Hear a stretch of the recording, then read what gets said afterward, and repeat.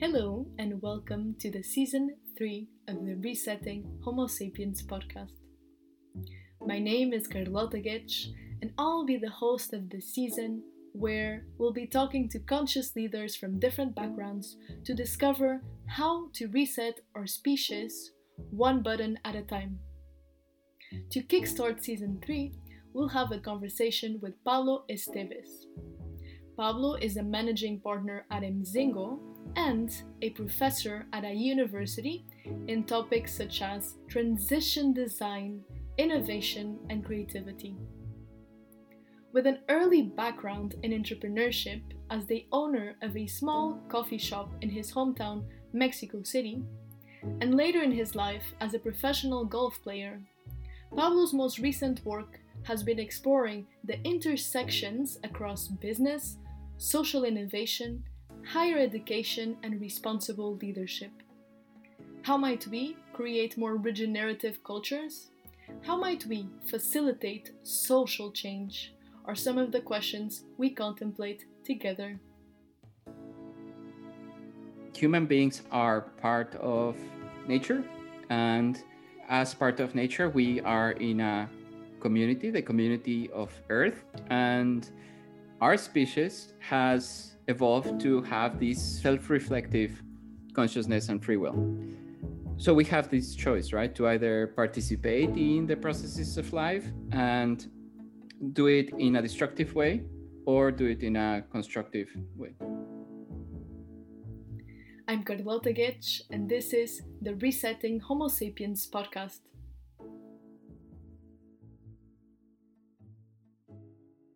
Welcome, Pablo. It is a pleasure to have you here on the Resetting Homo Sapiens podcast. Thank you, Carlota. Thank you for inviting me. It's a pleasure. I was looking forward to today. Me too. Well, I have a lot of questions for you, and I like to start by grounding things in a little bit of personal history. And I actually brought a quote, something you wrote for The Economist regarding your experience in the MBA at IE and Mzingo. You write, "No elective course could have given me such a broad vision of business, let alone the world. What I gained from Mzingo, the people I met and work with, and the vibrant city of Johannesburg is irreplaceable. More than anything, it drove home the fact that being an MBA student is a privilege that we should take advantage of to learn as much as we can and make an impact. Many of the recent economic problems were caused by a dearth of ethical leadership. MBA can show the way forward. To do so, business schools and students must continually try to be socially conscious and responsible.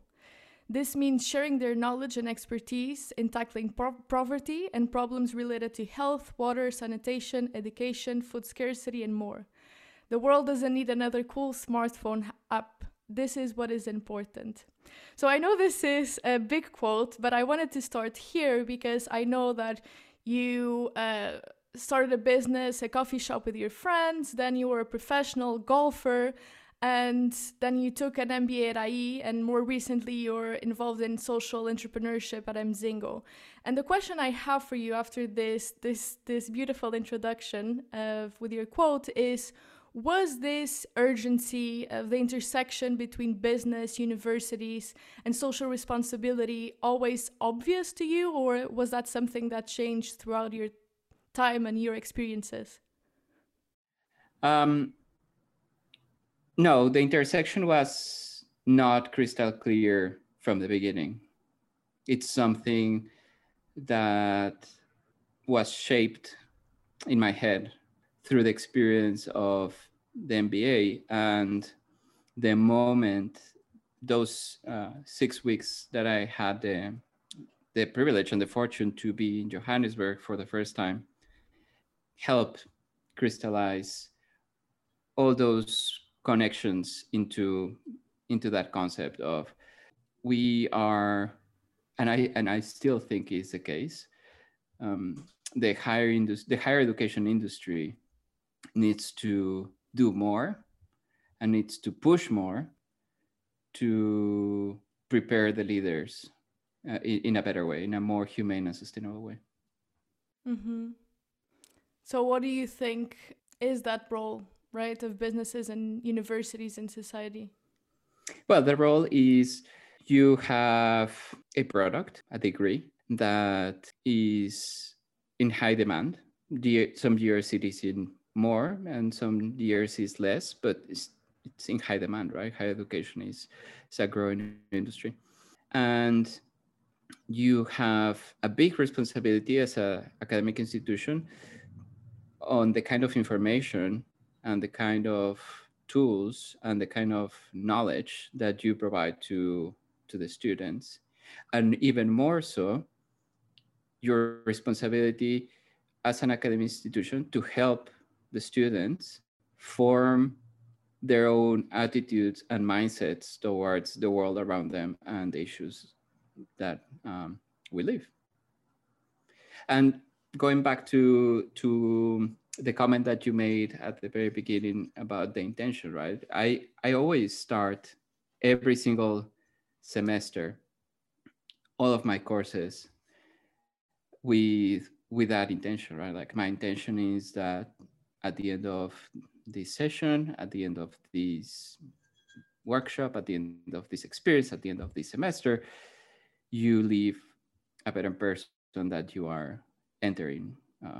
Knowledge and tools are widely available. The access to information is greater than has ever been. So the thing that I can offer is a space where the people inside the space can explore what is it like to be a better Mm-hmm. version of yourself. And so, that for you, that moment of transformation was caused or catalyzed by your Mzingo experience? How would you, because I think that what you said is very important, right? That we have immediate access to pretty much any information we want, right? So what is missing? Why aren't more businesses and institutions doing this, right? If we do have this access, what can be that catalyzer for change, like real authentic change? Mhm. I like that you use the word catalyst, the word catalyzer. Um, it helps frame the concept of like what is missing, right? So I would say when you have a certain number of elements and then you add the catalyst, you have a different reaction, right? Or you cause a something to happen.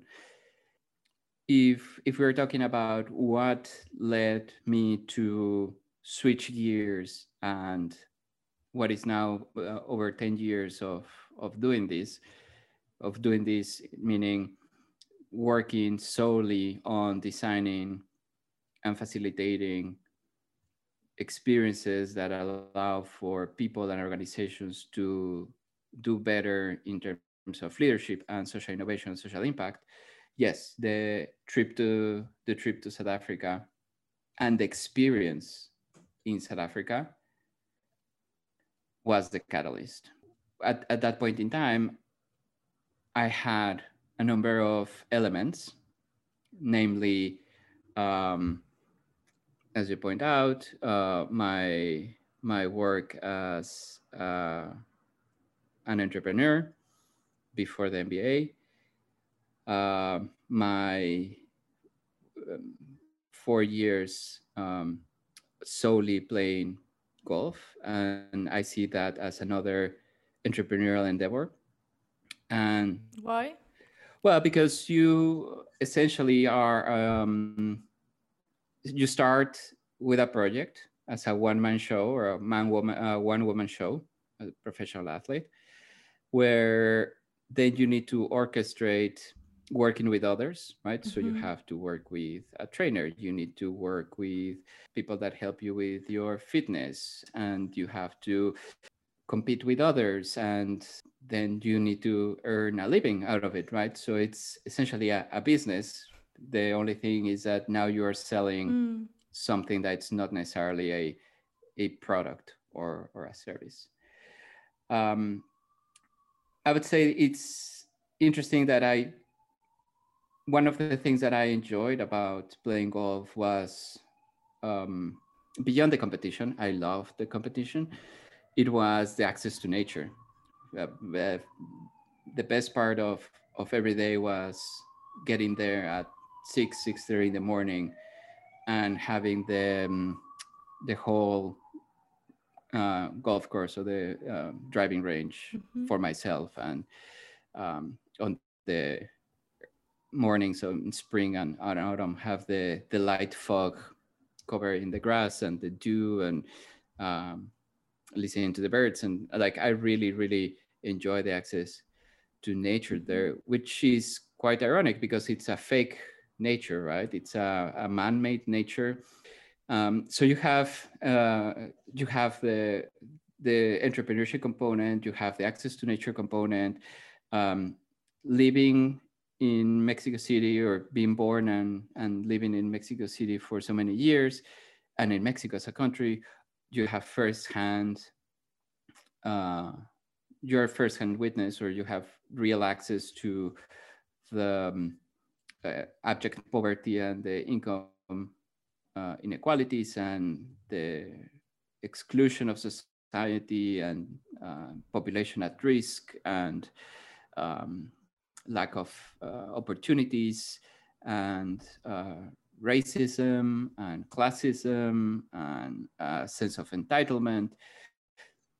So that's a third element combined with the nature and entrepreneurship, Mm-hmm. and arriving at IE and absorbing everything that was offered to me in terms of classes in the MBA, friendships, networking, um, access to knowledge and opportunities, was the final element that made me realize that once I was in South Africa, everything came together.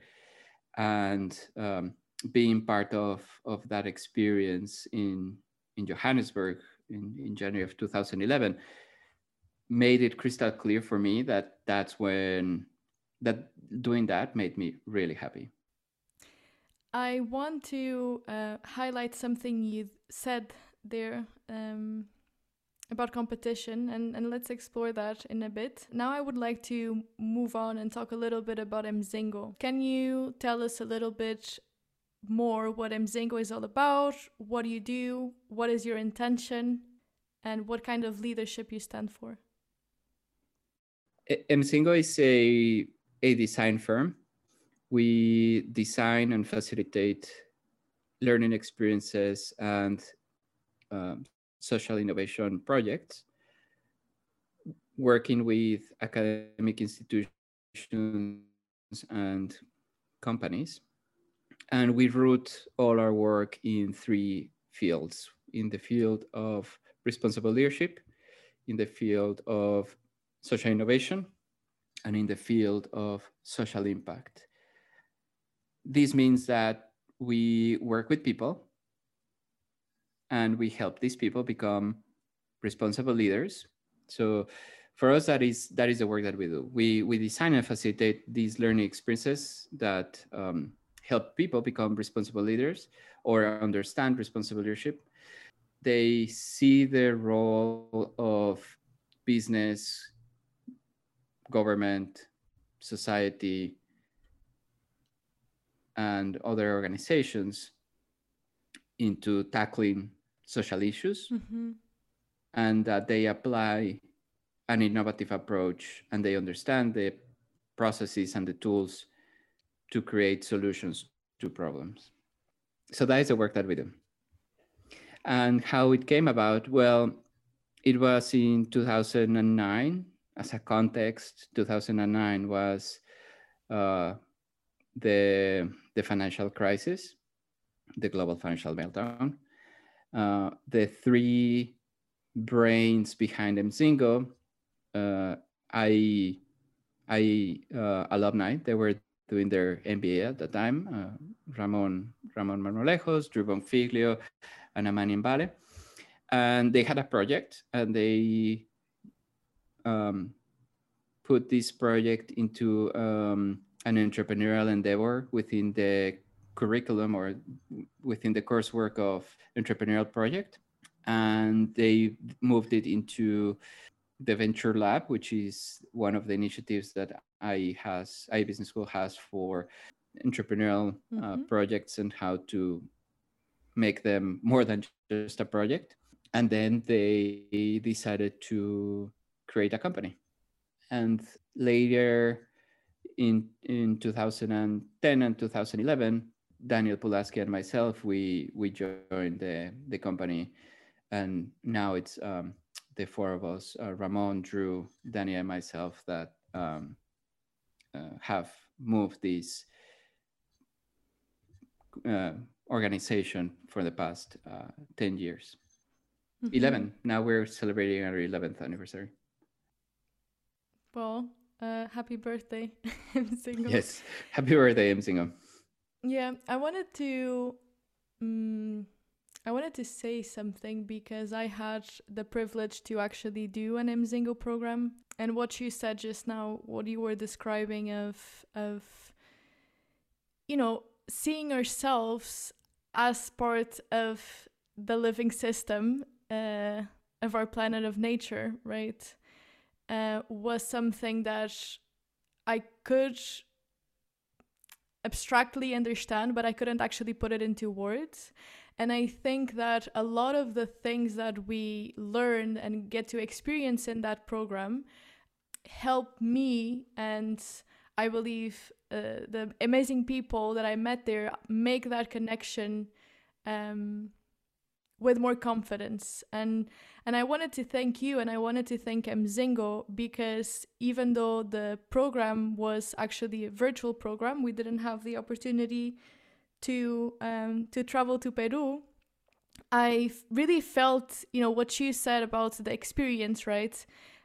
Getting immersed in my case, South Africa, right? And connecting with like-minded people who understand that the world doesn't operate in silos, in the sense that there's business and the goal of business is to grow, and then there's nature, right? And then there's NGOs. No, we are, and companies are, living systems, right? And so we have to start connecting all these dots and understand that what we do on the personal, organizational, collective level is going to have an impact on the system, but it's also up to us, to have an impact. So yeah, I wanted to say that because I really felt, the power of that experience in perhaps shifting a little bit my mental model. Yeah, the work that we try to do is precisely to help people and help organizations understand how mental models drive most of the things that we see in the world. Yeah. Do you want to expand a little bit on vision and mental models then? Yeah, for sure. The evolution of consciousness is both a personal journey that everybody or everyone is capable of experiencing in our lifetimes, and is also a collective journey, right? And this consciousness, or this journey, rather, this journey of the evolution of consciousness has brought us right now to a point where we have to acknowledge that we are part of nature. And because we have that chance of participating in the processes of life, we can choose to do it in a destructive way, or we can choose to do it in a more constructive, creative, generative way. Right? So this path of consciousness has led us to this point. We are at a point in time in our collective consciousness where we're like aware that, hey, human beings are part of nature. Additionally, our species has evolved to have this self-reflective consciousness and free will. So we have this choice, right, to either participate in the processes of life and do it in a destructive way, or do it in a constructive way. Once we understand that there is a level of of decision here, then we can start looking at what are the events that we're seeing around us. And by applying a living systems thinking, which is what you were referring to, by applying a living systems thinking lens, we can see that the events that we see around us are product of structures and behaviors, right? So there are behaviors that produce or behaviors that lead to these events. And there are structures that enable these behaviors and structures that by their mere existence lead to these events, right? So now we have events, an understanding of what happens underneath the surface of those events. And below those behaviors and below or underneath those structures, then you have mental models. And these mental models are truths, quote unquote truths, that we tell ourselves individually or collectively and guide us into them building these structures or acting in a certain way, or because we build these structures, enable certain behaviors. And then because of the behaviors and the structures, we have the events that we're seeing. Now, these mental models that we have individually and collectively are the product of visions, of ideas. The way of addressing change, of facilitating change in mental models is by providing alternative visions, alternative points of view, and essentially experimenting change and accepting change. Yes, I think that again, like some of the tools that we explored in Mzingo and in your class, more particularly in this case, I think Theory U, are really helpful to bring clarity to like how we even look at the world. And since I learned, about Theory U, I really started seeing things with new eyes. And what I find most interesting is this relationship between the inner world and the outer world that you were describing. And I wanted to touch on something that you said there, that it is a personal decision, right? It's a personal decision for you to start living in this new way. And I'm always curious about this question because at least I can only talk about my personal experience, right? I don't know what other people feel, but I do feel like in my case, I wasn't making a conscious decision to not see. And that's the interesting thing, right? Is that you need an Mzingo program or a trip to South Africa, to actually be the catalyzer for that change. Only when you have that wake-up call from something exterior, then yes, you have the power to make that decision. But it's interesting to see that not only at the personal level, but at the collective one, we can just be not aware, of the interconnectedness. So there's not really a question there, but I think that we're touching a little bit in transition design. Well, I think that catalysts are required if you're gonna try to change mental models. And this catalyst can happen in many flavors, right? In many shapes and forms. Sometimes a catalyst is something that is completely unexpected, right? COVID-19. A catalyst can be the death of someone. Those are catalysts for change. And at Mzingo, we had several catalysts of change last year. And there are other kind of catalysts that are more conscious, that are more deliberate, because you are trying to foster, and I love this word, foster, you try to foster the right conditions for change to happen.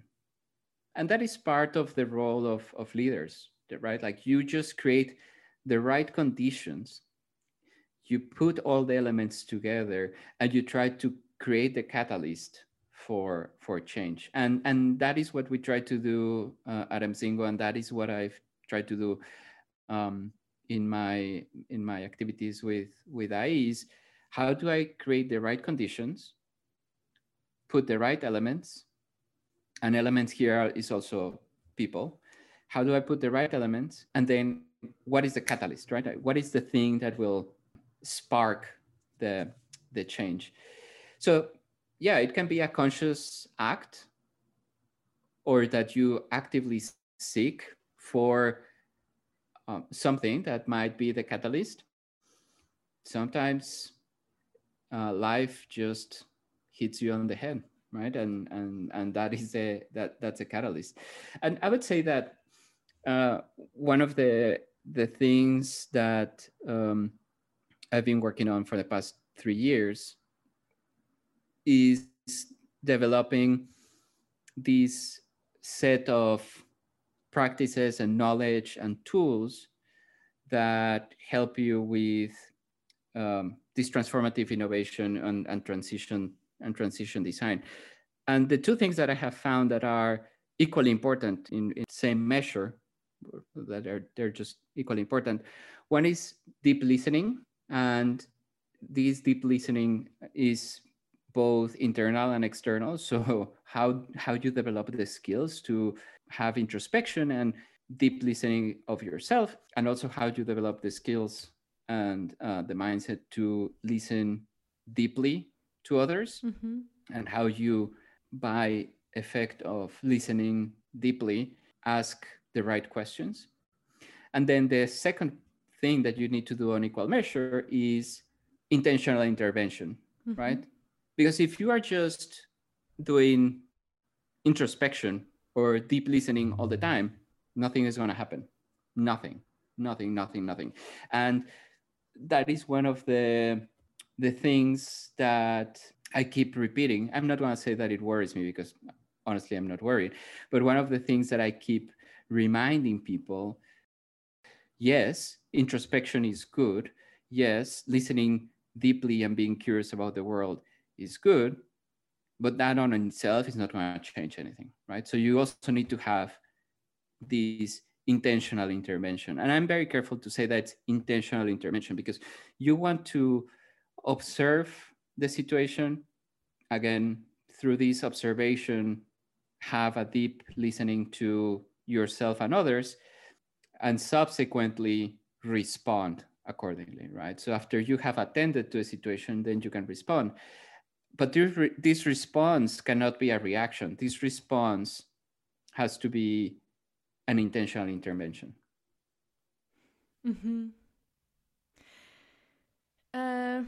Yeah, actually, you touched on that when you touched on mindfulness and you know it has become a buzzword for sure.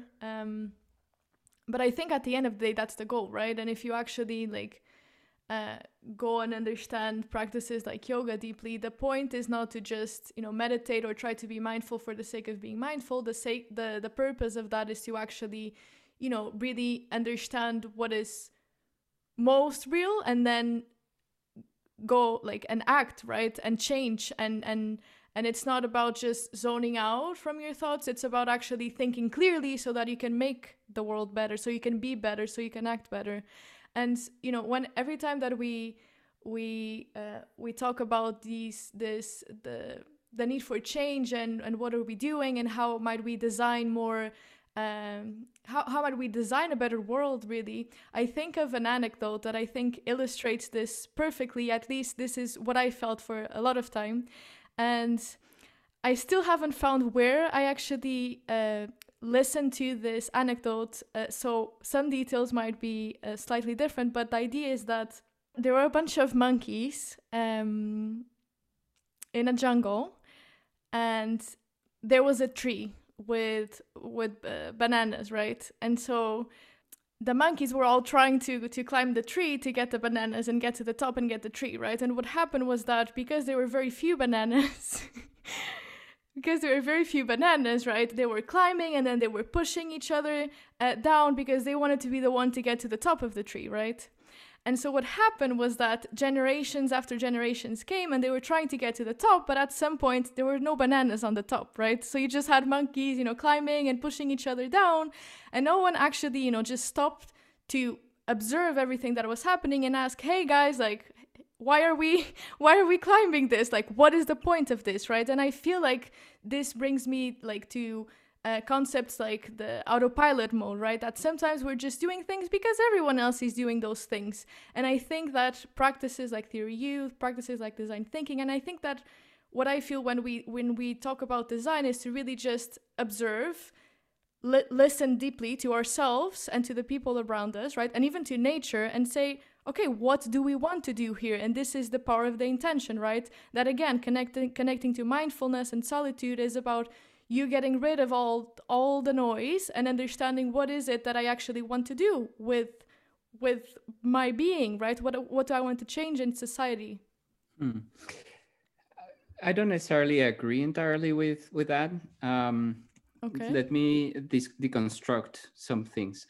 One is the risk of um, making something like mindfulness trip and hip and trendy is that it alienates people, right? You make it a status symbol, which is ridiculous. You make it something that is fashionable, which is also ridiculous, and um, and then it might put off people from practicing it or make it seem inaccessible for people. And as you point out, what we want is more people doing it and more people embracing it. Um, these kind of practices, right? So if you make it something that is fashionable and trendy, there is a risk that people will not try it because it seems out of their reach. It becomes inaccessible. That is one risk. The other thing that I have to say is that yes, you need to get rid of the noise, and additionally, you have to make space for the noise, and that is also important. That's why I'm saying that there's this spectrum or this dial that you need to regulate between introspection and action. If you are doing a lot of introspection and getting rid of a lot of the noise, there might be a point in time where you don't take action. On the other hand, if you're just taking a lot of action, you are not stopping to ask the questions, right? In the story that you were telling about the monkeys, and that is very important. Asking questions, right? The crux of this is we are at a point in time where virtually every single structure and institution around us needs to change. It's in need for innovation, it's in need of redesign, it's in need of transformation. And this applies to everything from the corporate boardrooms to the governments, to communities, to higher education, to in every sector: agriculture, infrastructure, energy, water management, food, everything needs to be transformed. Now we can choose to not ask any question, and then uh, not stop for a second as to what needs to be done, or we can ask better questions, right? And we need to spend more time making sure that we're getting the questions right, before we rush into offering solutions that will only keep business as usual going on or make things worse. And by leaving these questions, right, and by leaving them deeply, this process of introspection and asking myself questions and stopping to ask the right questions to others and listening to others and listening to nature and listening to the community on earth, then we can make sure that these questions guide us into a process or a transition of regenerating cultures. And that is the work that I'm doing and that Mzingo does in terms of transition design, right? Like we need to ask these questions, and we need to ask them in a way that is inviting that helps others also ask themselves questions and to have an appetite for sharing answers and for sharing more questions. And we need to do this with urgency. There has to be a sense of creative and constructive urgency. We need to reset and redefine how we see ourselves and how we see our relationship with others and with the community. And do you find any meaning in this period that we're living with the COVID-19? Do I find any meaning? Yeah, because you touched on the word reset, right? So how are you? Are you trying to make meaning out of this, and are you using this as an opportunity to reset? Yeah, I think that the past year, since the virus emerged and spread, the whole year with its moments throughout the year, right? So if you zoom out, you have a 12-month period. If you zoom in, well, you have 52 periods. If you zoom further, you have 366 days of events. I think that all of the past year has been a catalyst around the world. And as we were talking a little bit earlier, catalysts drive change. And either you experiment and embrace the change, or you're going to be deeply uncomfortable and resistant to change. And I have to say that the pandemic, the past year, was just a rehearsal for the next big issue or the big hurdle that we have in front of us in the next 30 years, which is the way that we're living is not sustainable, right? Like we have to learn to live within the limits of the bioproductive capacity of Earth. And we are not living within those limits. Everybody is talking about sustainability, but sustainability is not good enough. Sustainability is not an adequate goal. Like we need to move beyond sustainability. Like what are we going to sustain? Right? We're talking about sustainability without knowing what are we going to sustain. We cannot sustain business as usual. We cannot sustain planet Earth as it is. So sustainability is not good enough. We need to move towards a regenerative culture, right? Like we need to move to a way where we reset and we go into a different mode and we transform our cultures and our societies into one that is healthy and resilient and adaptable, and it cares for the planet and it cares for life and is aware of creating a thriving, livable future for the community on Earth, right? We need to become good ancestors right now.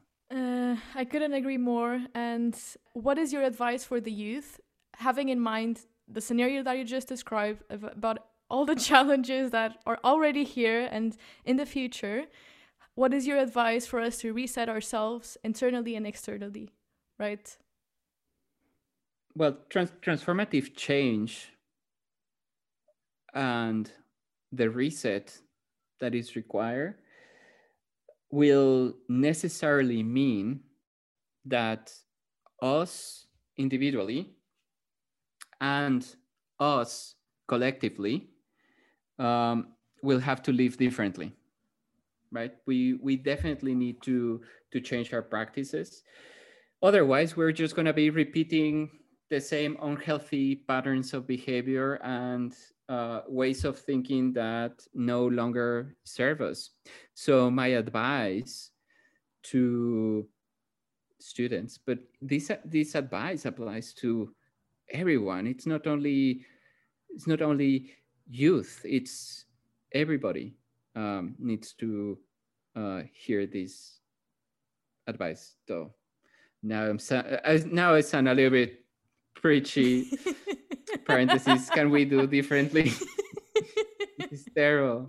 Like, I don't want to sound preachy. I mean, it is good advice, but okay, let me reframe this. So, Carlona, answering your question, if we want to have transformative change, and I would like to think that everybody wants to have transformative change, though that's another another big if.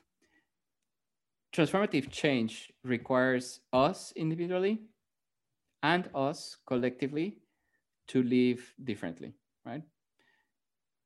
Otherwise, we're just going to keep repeating these patterns of behavior and these ways of thinking that are not helpful and are unhealthy. That transformative change requires a catalyst.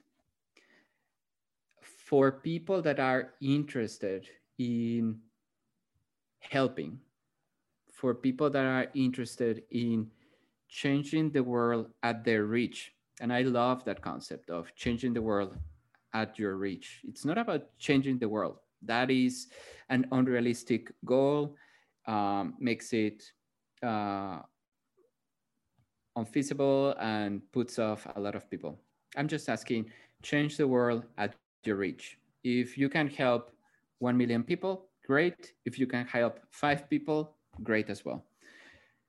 If you want to, for people that are interested in affecting, people that are interested in affecting change in their world at their reach, having a deep understanding of who you are, having the right set of tools and knowledge, self knowledge, and practical knowledge, and being comfortable with change and uncertainty helps you build resilience because, in all likelihood, the road ahead will be very hard for you. So, you need to be very resilient. So, you need to have that self knowledge, practical knowledge, and um, this ability and mindset of being comfortable, that being comfortable with uncertainty and with change will get you a long way. And also on the note of resetting ourselves internally, um, I brought a quote from an article you wrote for the Aspen Institute. I would like to read, and I Yep. would like you to share a few words on it. So it's a long one again, so let's go. And so you're talking about the pandemic and what lessons can we learn from the pandemic, what meaning can we give to the pandemic, right? And so you say, finally, I would like to think that Mrs. Nelson, and this is from a poem that maybe you can explain us a little bit after, Mrs. Nelson would teach us that when we lose ourselves in fear and despair, hopelessness and tragedy, we have to cling to the beautiful small things that are pretty big. Homemade cookies, the yellow pages of an old book, the new drawing of a 3-year-old and her smile, the reassurance in a familiar voice over the phone, singing from balconies, the daily hum of the vacuum cleaner next door, the random acts of kindness and words of encouragement. All these small, big things that usually are the backdrop of our routines serve a much nobler cause. They are here to save our lives. They are what make our lives worth living. That's beautiful, by the way. Yeah, I like it, if I can say so. It's a good reminder, huh?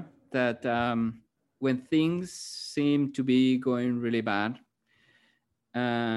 particularly with big things like the pandemic or big things like runaway climate change, and you feel despair and you feel maybe alone, or you feel uh, that it's a lost cause, you have to reset, right, and find comfort in the small things that accompany you every day and that they seem mundane.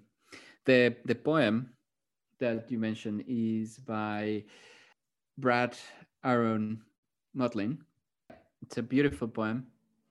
It's a poem about the lessons that um, the lessons that accompany you in life that are like wisdom, right? This knowledge that is wisdom, not necessarily practical knowledge. And the poem is about a person, in this case, Miss Nelson. She provides this wisdom to school kids in the fourth year, and it's a metaphor for who are the people in your life that have this figure of Miss Nelson, and what are the Mm-hmm. elements of your life that act as as Miss Nelson, and that help you understand and find meaning Mm-hmm. in the mundane, help you find more knowledge inwards, so a better understanding of who you are, and ultimately help you go through life. Like who is the Miss Nelson that is gonna give you the practical wisdom to survive your own life? Mm-hmm. Maybe I'll even include the poem Yes, in the and the link. podcast. Yeah. Yeah, I can share that link if you don't have it. Awesome. And our last question, what is your personal reset button? When you are feeling like you need to self regenerate yourself, what is your go to button? Mindfulness? Well, mindfulness in the end is just this self-regulation of attention and emotion. That is mindfulness. Right? Yeah. Is uh, having this self-awareness and understanding of how do I better regulate my attention, where do I put my attention, and how do I regulate my emotion, right? Understanding that I am not my emotions, rather my emotions are uh, an event, and I can understand the patterns of behavior and the structures and the mental models that drove those emotions, and then you have a better control of them, or uh, you can self-regulate your emotions. That is mindfulness. um, Practices or what helps me reset. um, there isn't one single silver bullet. uh, it's a combination of, Mm-hmm. I would say one is uh, definitely connection with the body. So I practice yoga. Another one is connection with the community on earth. So I love hiking. I love going up mountains. I enjoy um, bodies of water, lakes, rivers, and the ocean. Um, I love doing gardening. So, touching soil, looking at plants, um, that is a good reset. And then connecting with others via uh, invigorating conversations, shared experiences. And another way of connecting with others is with their work, right? So reading a good book or watching a movie is a good way of connecting with the author of that work. So that is a and books talk to us. Books have the ability of talking to us through time, and then you can have a wonderful conversation Mm-hmm. with an author. Thank you, Pablo. A lot of food for thought. It was a pleasure to chat with you again. Thank you, and thank you for inviting me to share. Pablo Esteves is a managing partner at Insingo and a professor at a university. His work focuses on the intersections across design, responsible leadership, business, social innovation, and higher education. Resetting Homo Sapiens is Mafalda Curtis de Álzaga, Toki Kapenova, and Carlota Gitsch. Our lovely theme music is composed by Natural, a member of the awesome AI Music Club. Support for the Resetting Homo Sapiens podcast comes from the AI Center for Health, Wellbeing and Happiness, based in Madrid, Spain. You can find them on Instagram at AI_happiness_center. Thank you for listening.